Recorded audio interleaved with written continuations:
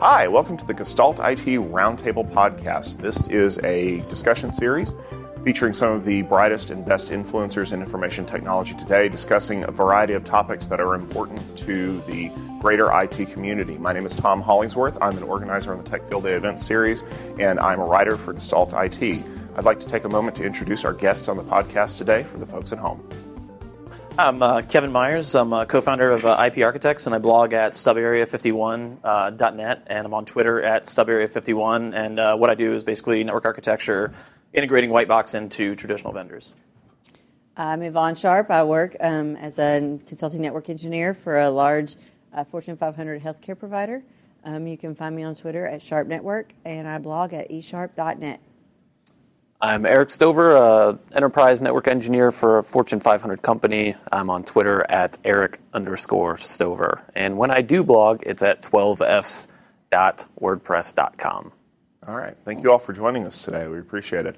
One of the topics that's been coming up a lot recently in the networking space, especially when it comes to SDN and all things the future of networking, is the idea of Whitebox switches. And are they going to take over the world? Are they going to replace what we consider to be traditional networking vendors?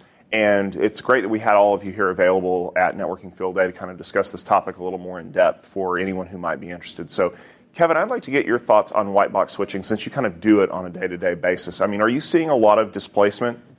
Yeah, I think we are. I mean, you think about, we talk about total cost of ownership, and you have these, the CapEx and the OpEx scenario. And so when you're dealing with a traditional vendor, the idea is Whitebox as stable? Is it as good? Can I deploy it? Can I support it? And I think the answer is yes. I don't think we were always there, but now you have so many different vendors supporting Whitebox and offering that support to say, here's how you get into it, and here's how you make it look and feel like what you already have. So I think the support arm is there, and that's what we've been waiting on to try to shift this into the enterprise.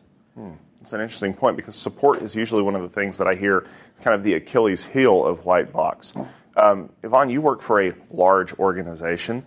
Is support something that's important to you and your team when it comes to network hardware? It's huge for us from a corporate decision-making standpoint. I mean, when things go wrong, leadership wants to know who to call. They always want to throw to choke. Mm-hmm. We talk about that a lot. And I think, especially in an organization where you're going to have some turnover, you don't know that the people implementing the system are going to be the same people that are here 3 or 4 or 5 years from now. That's really the big challenge in the enterprise. If you're using a Cisco product, everybody's familiar with that name. There's a certification path. We can go out and we can ask for resumes that have CCNA on them, and we can have at least a certain level of confidence that folks have logged into and at least looked at how to configure and make that equipment work. So I think that is the mentality challenge that we face with Whitebox switches in the enterprise. Eric, what are your thoughts about Whitebox when it comes to the enterprise? Well, I think I have a kind of a unique perspective amongst the group, and that is I'm from the enterprise, a smaller enterprise, and today, personally, I see the value in Whitebox. Just as Kevin mentioned, the total cost of ownership. We're looking at 3-year hardware refresh, where it ends up being the support actually ends up costing more than the switch. So if we can squeeze another 2 years or 5 years out of that and kind of equal out the cost of support and the cost of the actual box, I think that's important for the enterprise is kind of equaling out those costs and lowering the total cost of ownership. And then operationally, I think Whitebox presents some really great benefits for an organization that only has 1 or 2 network engineers, where the kind of the management footprint gets reduced with Whitebox switches. So it's interesting to me that a lot of the discussion that we saw around Whitebox came from the web scale guys initially. I mean, Facebook has been pushing their wedge switching platform very, very hard because they get obvious benefits out of adoption of that version of it. But I had a chance to talk to Dom Wild from Hewlett-Packard Enterprise just a couple of weeks ago, and Dom had some very interesting comments when it came to the idea of using Whitebox switches, at least inside of HP, because they have a huge history with their own line of ProCurve switches, and then with the H3C acquisition, and they have developed their own Whitebox line called Alto Line. And Dom said Alto Line is great for management networks. That's the sweet spot that they're seeing white box switching, cheap and dumb. Do you guys think that white box is an all or nothing proposition? No, I don't think so. So, I think for me, I'm coming at it from a couple different angles because I work in the service provider world and the enterprise world, and so we're starting to use it in both. But the thing about white box switching, I mean, here's the thing. We've always relied on the vendors to tell us what is enterprise technology. What does an enterprise design look like? We have these validated designs, and white box kind of takes that and says, pick the protocols that you need, pick the things that you need to solve your problem instead of saying this is enterprise, this is not. And then you could put those tools into a white box switch because it's got an open operating system and you can put what you want in there. And then you build what you need to solve your problem. So we're attacking designs in a whole new way now with white box, whereas before it was just this is how you do this because vendor X says so. That's an interesting point. But we're relying on ourselves to kind of develop those new enterprise design guidelines and things like that, which might be easier for Eric to do in a small enterprise. It's a challenge too for us because we don't. I mean, in small, Fortune 700 companies, they don't have. We rely on Cisco validated designs or network or vendor validated designs as this is the path we need to go. We don't necessarily have an architect person to say, hey, we can go out and build a spine leaf. This spine leaf topology, from scratch. We're looking at Cisco or someone else to have a validated design for us. But see, Yvonne does have a team of architects and engineers. And do you have a plan for your entire infrastructure? Is it easy for you to re-architect it around the ideas that Whitebox is presenting? I mean, it's never easy to re-architect an environment. But there are two levels you've got to think about, right? You've got to think about what's technically the best solution? What do we need to accomplish? Where's our business going? What do we need to do? But then there's the other layer, which is what is executive leadership comfortable with?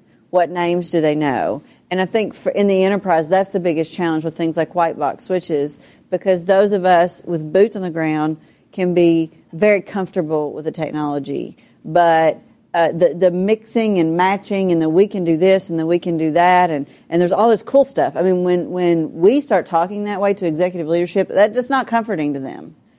That's scary. And I think the challenge is how do we build a comfort level with white box switches to say, yeah, this is sturdy, it's solid.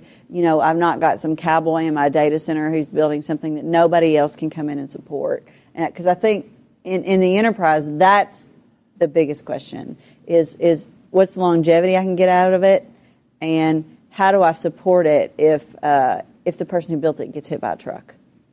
And that's where I think, going back to the support discussion, is I think that not to name certain vendors, but like just in general, the vendors in the space that are doing the operating systems that go on the switches have come a long way, and I've started to do a lot of interaction with them, like on design, and like they get where companies are coming from. Like, this is what you had, this is what you ran on, and they'll start working with you to get a design to say, this is what this would look like if you do it with this, and this is how you integrate. And so they're really trying to be cognizant of that you're used to having a Cisco validated design, and you need I get from A to B this way. Right. And that's the play they think they're making, and it's data center right now, but I mean, really, we see this all the way to the enterprise edge. I see one day you're going to have a pair of white box switches and a hypervisor at a branch, and that's all you're going to have, And I think it's interesting that we keep talking about the fact that Yvonne works in a large organization where management is hesitant to implement a solution they're not comfortable with. Small enterprises, they have their designs that they need to stick to from reputable, well-established vendors.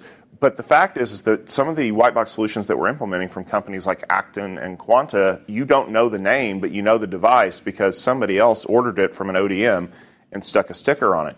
Would it be easier to adopt these if we started doing things like EdgeCore Networks is doing, where they're not selling you an EdgeCore switch, they're selling you a Facebook switch because Facebook had the design and they're giving it to you? Do you think that name recognition from someone that obviously knows how to build a network will help increase white box adoption?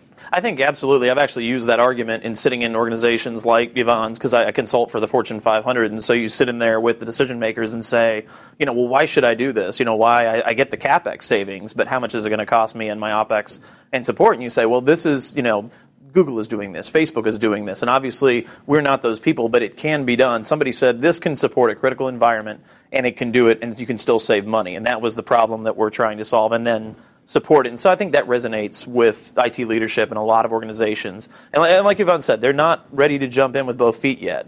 They want it, they want the cost savings, but they're still trying to evaluate is this going to be the right decision? So there's still some work there to do. One of the things that I think of that's analogous, and you guys can correct me if this is incorrect, but if we look at Linux adoption in the enterprise, it was a very similar proposition, right? Your technologists knew it was a solid technology. Yeah, that's an excellent point. But then you have somebody like Red Hat Enterprise who comes along and they provide an enterprise support model and a validated version of Linux that they can guarantee on this hardware is going to run and will support it. I think that is the path forward for Whitebox in the enterprise, just because it provides a comfort. It's all about the lifeline. It's like, I can do this, I see this, you guys support this, and as long as I can call somebody to get that help, then I can sell this and say, yes, we can support this, and we've got a lifeline to call if we've got issues. Right. So let me take one little spur off of this conversation now that you brought up Linux, because one of the things that we're starting to see is a lot of low-cost Whitebox vendors are beginning to introduce Linux offerings. So I don't know if you guys are aware of this or not, but today Cumulus Linux announced that they're going to start making hardware. Cumulus is known as a network operating system vendor, but now they're going to start making hardware and offering it as a Whitebox solution. Do you think that the Linux adoption curve, as you stated, when Linux got enterprise support, it became a thing, will help other people understand Whitebox by saying, well, it looks like a switch, but it runs Linux, and we know Linux works? Do you think that could be helpful to them? Eric, what do you think? Absolutely. I mean, it's going to do nothing more than to help that adoption rate. If there's standardized builds and things that CIOs and CTOs are familiar with, and they see the brand names, then absolutely, it's going to do nothing but help. Vaughn, what do you think? Yeah, I think so. I mean, I don't know how much more I have to say. Yes, I do. Very good. Kevin, what do you think? I've got a split opinion, so I agree with Eric, but I think also some of the Whitebox operating system manufacturers are doing the traditional CLI. So they have like some of the SDN-type API things, but they still have a traditional CLI. So I think it's kind of a split, because some people want that CLI and some people want Linux so they can do the Ansible and the automation. And so I think there's value in both, because the CLI makes it an easy transition, but you get in the Linux world and you can kind of start to do the automation thing. So yeah, I think there's arguments to both. Well, I think one of the challenges, honestly, sometimes we make it sound too sexy, and that's scary. You know what I'm saying? Yeah. Because my network gear, I want it to push packets, and I want it to do networking, and I don't want it to run an operating system that can also run a mail server, right? Because I think sometimes people think that way, and so we got to be careful how we discuss the solution, so that we make sure we make it clear that this is it's real, and it's a real deal, and it does an enterprise job. And I actually think that that's a very good point, because Whitebox switching is not the only company that's doing that. Large networking vendors are starting to give you the capability of doing things like running containers in the operating system on a switch, because they think that that's what technologists want, when realistically, architects and engineers and even management wants networking as a utility. So, maybe it's time to push back on that. Well, I think the opposite of that, I think the positive side of that is you're giving you the ability to only put the protocols that you need in. So your ability to catch bugs gets less. And I think maybe Dell's kind of working on that on a separate operating system. But it's, if I only need, I need a layer 3 switch. All I need is OSPF, and that's all I need. I'm going to put a stable OSPF package in and not put all these other packages into the switch, because I want the maximum amount of stability. So if you're financial services, or you're somebody that doesn't want all these 8,000 other features, you can pick and choose and build your most stable build. So I think there's a huge amount of value in that. That's Dell OS 10, and they're doing the same thing that Red Hat is doing. You can either use your own modules for free, like Quanta, Quagga, or whatever, right, or you can buy their routing and switching modules, and you get full enterprise support for that. Yvonne, what were you going to say? I was just going to say, and I want to be clear, I think being able to run VMs and containers on a switch is a great thing. I think that's where we need to go. I just think we need to be careful how we position that, and not say, your switch is just going to run Linux. I don't know that that's the right approach. Maybe it may be running Linux. Network services. That's what I would see, is maybe you need a network service to run alongside a switch. Maybe it's like an IPS, or I don't know, some kind of network service, but we're not going to be like, spinning up servers. Enterprise applications. Yeah, well, I think that's why you have small hypervisors. Yeah, I think you have small hypervisors. So like at a branch level, I think you just have a pair of small hypervisors and, a pair of switches, and I think you could do it with that. And in this room, we all know that a lot of our big name vendor switches and routers run Linux. Right, but I don't know that we need to talk about it in those terms. And I think that that's honestly what helped Linux adoption more than anything else, is when it stopped being about Linux and just started being about an operating system that makes things work. Linux won the war, but lost the public battle to overtake Microsoft when you think about the fact that, BSD and Linux run 70-80% of the things that people use every day, whether they realize it or not. So, we're going to wrap up here with one last question. 5 years from now, so it's now 2022, and networking has been completely obliterated as we know it. It's no longer boring, and it's completely unsexy again. How much of a percentage do you see enterprise adopting white box switching? Ooh, I think we're going to see at least 30-40%. I'm not going to go forecast all the way that we're going to be all white box, because enterprise is it's like turning the Titanic. It takes forever. So I'm going to say 30 to 40% white box penetration in 5 years. Vaughn, what do you think? Yeah, I was a large minority was the phrase that was in my head, right? I think we'll see some of that. And I think we'll see adoption maybe in dev and lower priority workloads first, and then we may see it grow. But I think that's a great place to introduce it, is in your management networks, but also your dev environments. And hey, we'll play with this, but let's not rip out our core and put it in without some really serious vetting. Eric? Yeah, I can only agree with what Yvonne and Kevin said. I see adoption in non-critical networks, labs, within the next 5 years. But, looking in data centers and production, you may see some of the, more quick-moving enterprises adopt. But like Kevin said, there's a lot of enterprises that are on 5-year refresh cycles that are going to end at that time. And then, I don't see them going from your standard, fixed switch to a white box switch. Well, and in our world, a 5-year adoption cycle would be wonderful. I mean, most enterprises in your core data center network, it's 7 to 10. Mm-hmm. Yeah, that's not uncommon. And so that's one of the things that I hear a lot is, if I can make this next white box switch last 10 years or even longer than that, if I can make it go 2 refresh cycles, then that's where the real value starts coming in for me, is that I'm not, ripping and replacing and doing things like that.